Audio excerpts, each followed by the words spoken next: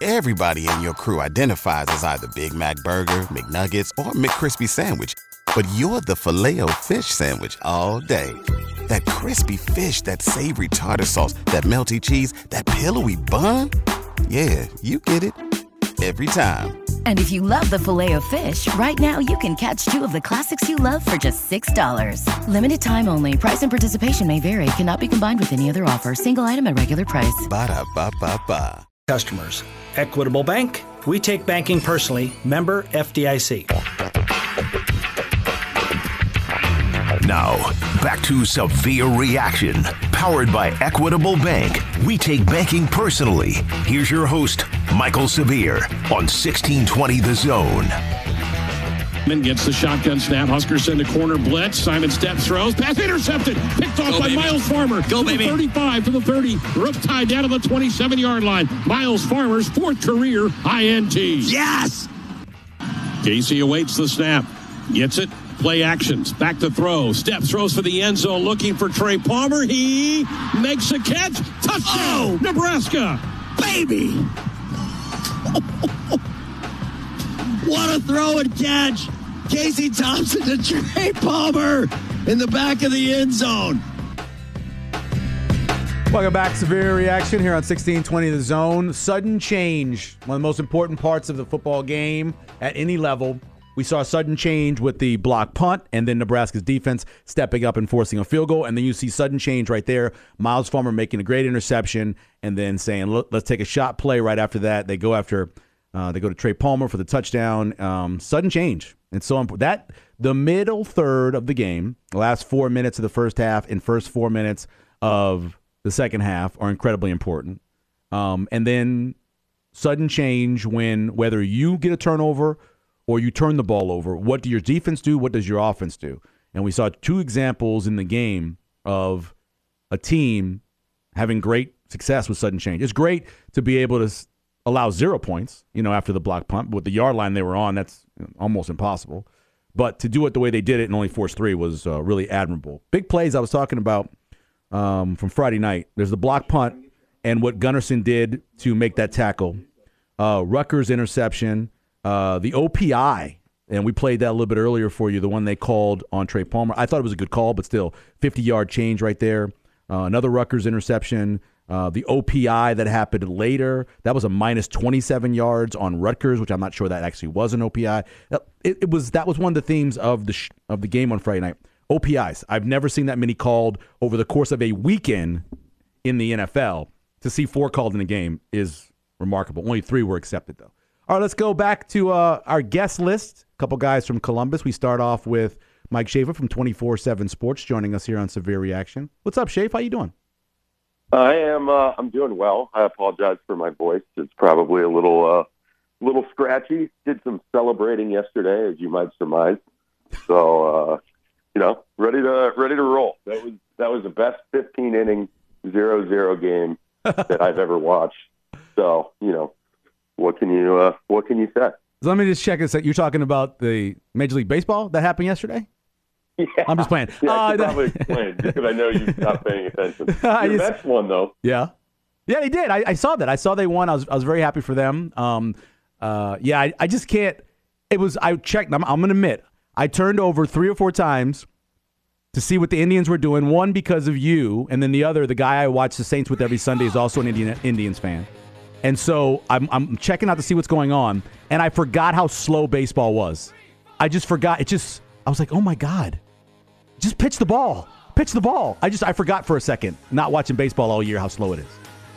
So you would have loved Friday's game because it was played in a crisp 2 hours and 17 minutes. And, nice. The Guardian starter basically always has the ball. He's the fastest pitcher in baseball when he's working. Nice. And it's great. I wish everyone operated with that premise. Cut the game down by about an hour. Get everybody on with their life. Instead, we doubled it yesterday. Yeah, it was solid. That's great. Every game I've watched has a 1-point outcome now. Right. So with yes. The Guardians on Friday won 2-1. They won 1-0 yesterday. And Nebraska's game 14-13 which I suspect is more what you're interested in talking about. Yeah, you always have those tie-ins, though. Because I remember one year, I guess maybe that was last year, where Nebraska had all the one-score losses and the Vikings had one-score losses, right?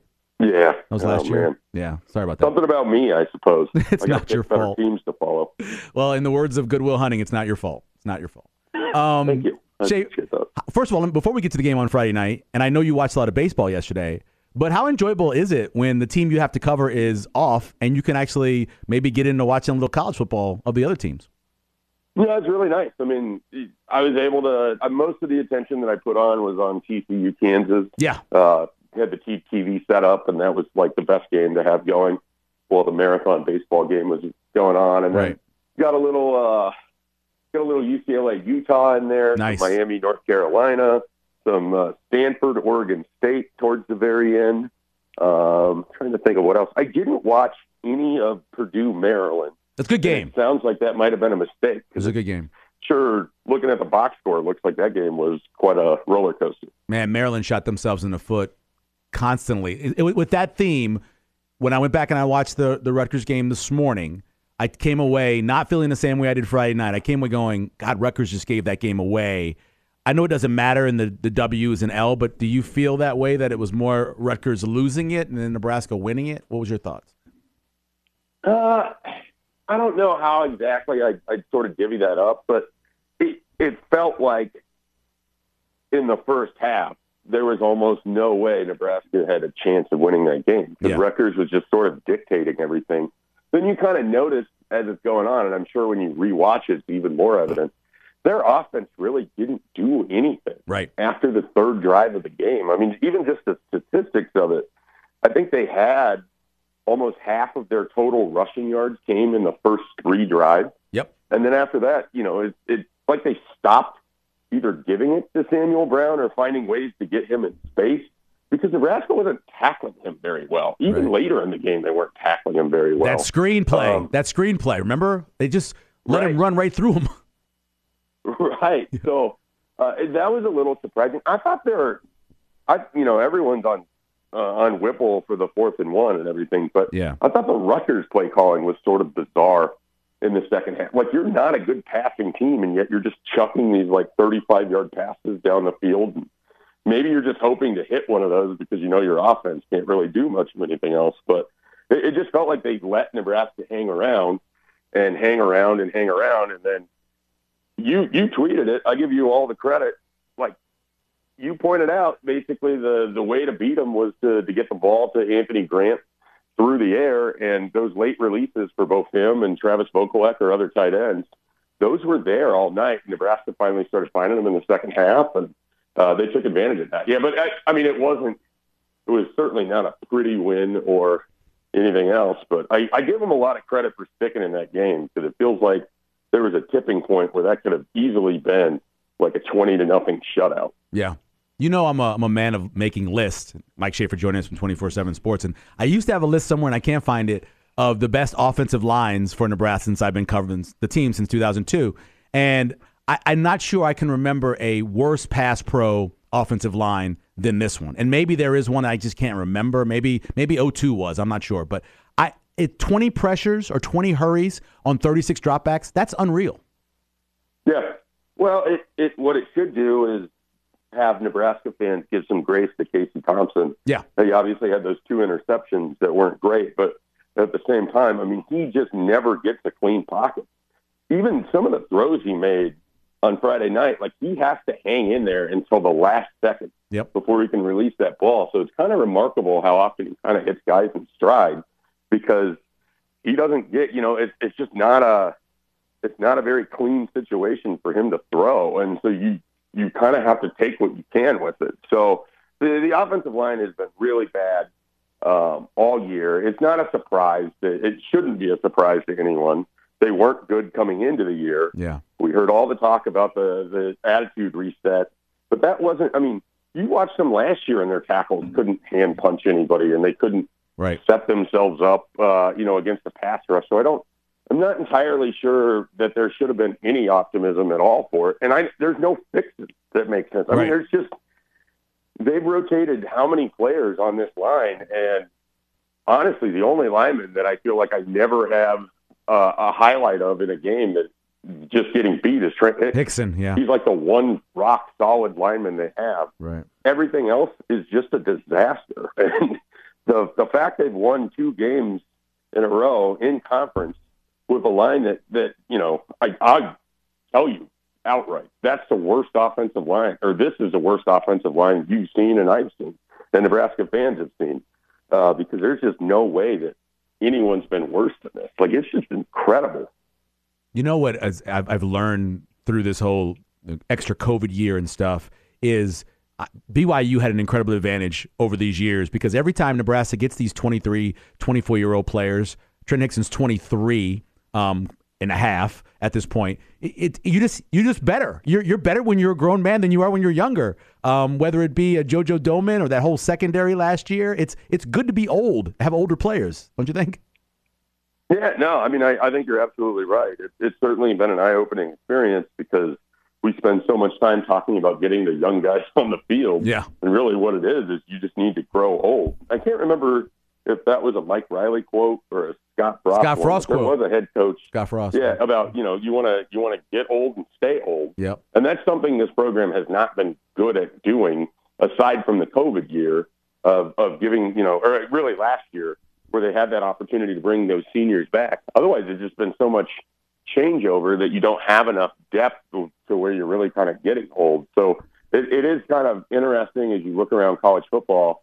A lot of the top teams have been able to take advantage of that. And then the teams that are sort of having breakout runs have taken advantage of it as well.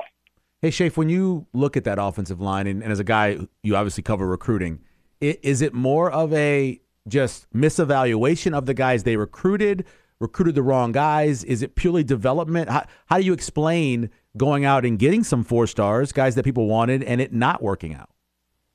I think it's a combination of a lot of things. The recruiting services, and obviously I work for one of them. Bryce Benhart might have been a little aggressive where he was put at. I think that there's some real concerns with arm length and footwork and that. And then you have a guy like Turner Corcoran, where I think he's probably appropriately rated, but he needs to be an interior offensive lineman. I feel about Turner Corcoran how I did about Matt Farniok. Oh, yeah. Like, you're setting him up to fail by having him play tackle when he's just not a tackle. Like, it's just not, it's not that he can't do it in a pinch, but you're asking a guy to be a left tackle in one of the toughest conferences in the country, going against generally men that are edge rushers. I mean, how many edge rushers have come out of the Big Ten in recent years? So you've got to be pretty good in that spot, and he's a guard. Like, I think the best version of this team would have him at, left guard, but they just don't have any other answer at tackle. And so, and then, you look at it elsewhere, and it's like, okay, Ethan Piper was a converted defensive lineman to offensive line, was sort of brought in as a defensive lineman, and then they shifted him over to the offensive line. Right. And he started, quite a few games, but it doesn't necessarily mean that he's been particularly good. Brant Banks, same situation. You have Brock Bando over there, and it's the same situation. So it's a combination of, they're trying to get the most out of their roster, but it's also just been sort of the lack of development. And this is a thing that hampers Nebraska at every position. It just feels like their top guys have not developed in the way that they've wanted them to. They kind of just get to a point, and then they stay at that point, and they never really get better. And that's just not a way that a football team can survive. I didn't see an update on Luke Reimer and what his injury is, and I know that Newsome was out. Can this team be able to stay with Purdue if those two guys aren't playing next week? It will be it'll be very tough. I mean, those are important people in your defense. And Luke Reimer, has probably did he play? He played in the second half a little bit, right? I didn't. Or was it the first half? First half, that play, the play where they ran the Wildcat and he had to completely circle back to make the tackle on the sideline? That's the last play that I saw him this morning when I rewatched the game. I don't think he played again after that.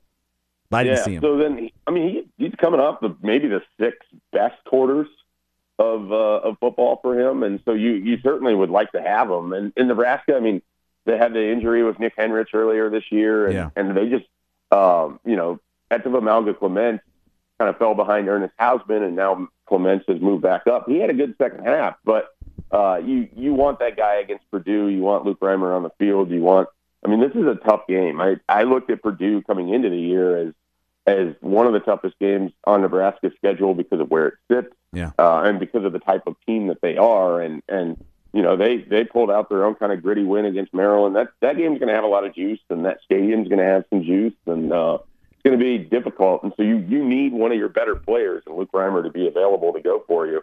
I haven't heard either what the status is there. So that's certainly something we're going to find out from Mickey on Tuesday, hopefully. Yeah, he said after the game that they were waiting on x-rays, and so we'll see. It looked like he kind of either reached for his knee or his hip. It was really quick, and then they cut away. And as maybe you noticed, they showed very few replays of plays they should have shown. So I don't know what may have happened to him, but you know we'll find out, like you said, from Mickey on Tuesday. Last thing before I let you go, in terms of playing against Purdue and then Illinois, and I know it's only one game at a time, do you see the possibility of getting a split there? Because that has to happen if we're actually going to talk about this team getting to a bowl game, in my opinion. Yeah, I think it can. I think as it sits right now, the Purdue game is the slightly more winnable of the two. I think they're both difficult. Interesting. I mean, I look at both of those games as, you know, teams that have the ability to stress Nebraska in ways that, makes it hard to stay in those games. And it's crazy to be saying that about Purdue and Illinois. I mean, right. It's just not conventionally what you expect. But I think they can get a split. It's going to require them to have to put up more than 14 points, certainly. Sure. They're going to have to play a very similar game to kind of the Indiana one, right? Like, they're going to need to be able to put up points probably close to the 30 against Purdue. And then, against Illinois, they have to figure out how to stop the run. And I don't know that they could do that. And Illinois' defense is probably the best they're going to play this year. And so this is it's a really tough matchup for them. I think that Illinois game, if Nebraska somehow survives against West Lafayette, the best thing the Huskers have going for them is that they're at home. Yes. So maybe you get a little extra juice from the crowd and all of that. But if they can get through Purdue, and then that Illinois game is looming pretty large. I wish you the perfect weekend. After the Indians won yesterday, Vikings beat the Bears, and Giants beat the Packers. I wish you the perfect weekend. Hey, I'll take it. I'm just going to enjoy having a pretty quiet Sunday. Yeah. That I don't know that I've earned, but I'm going to take it anyway. Well, good luck on Sunday and any kind of investment you may have. All right, I appreciate that. Thank you. All right, thanks, Schaefer. We appreciate it. 24/7 Sports Mike Schaefer joining us here on Severe Reaction. We'll take a break. We'll start the 9 o'clock hour. We'll look at the coaching search. I hope people don't think it's unfair because obviously Mickey is still up for the job, but you consider him as you're making this list of who should be on the list, who Trev should be talking to, and how they did. We'll do that. Also in the next hour, we'll talk to Stephen M. Sipple as well from Husker Online. All that coming up in hour number 2 here on Severe Reaction on 1620 The Zone. Join us today during the Jeep Celebration event. Right now, get 20% below MSRP for an average of $15,178 under MSRP on the purchase of a 2023 Jeep Grand Cherokee Overland 4xE or Summit 4xE. Not compatible with lease offers or with any other consumer incentive offers. $15,178 average based on 20% below average MSRP from all 2023 Grand Cherokee Overland 4xE and Summit 4xE models in dealer stock. Residency restrictions apply. Take retail delivery from dealer stock by 4/1. Jeep is a registered trademark.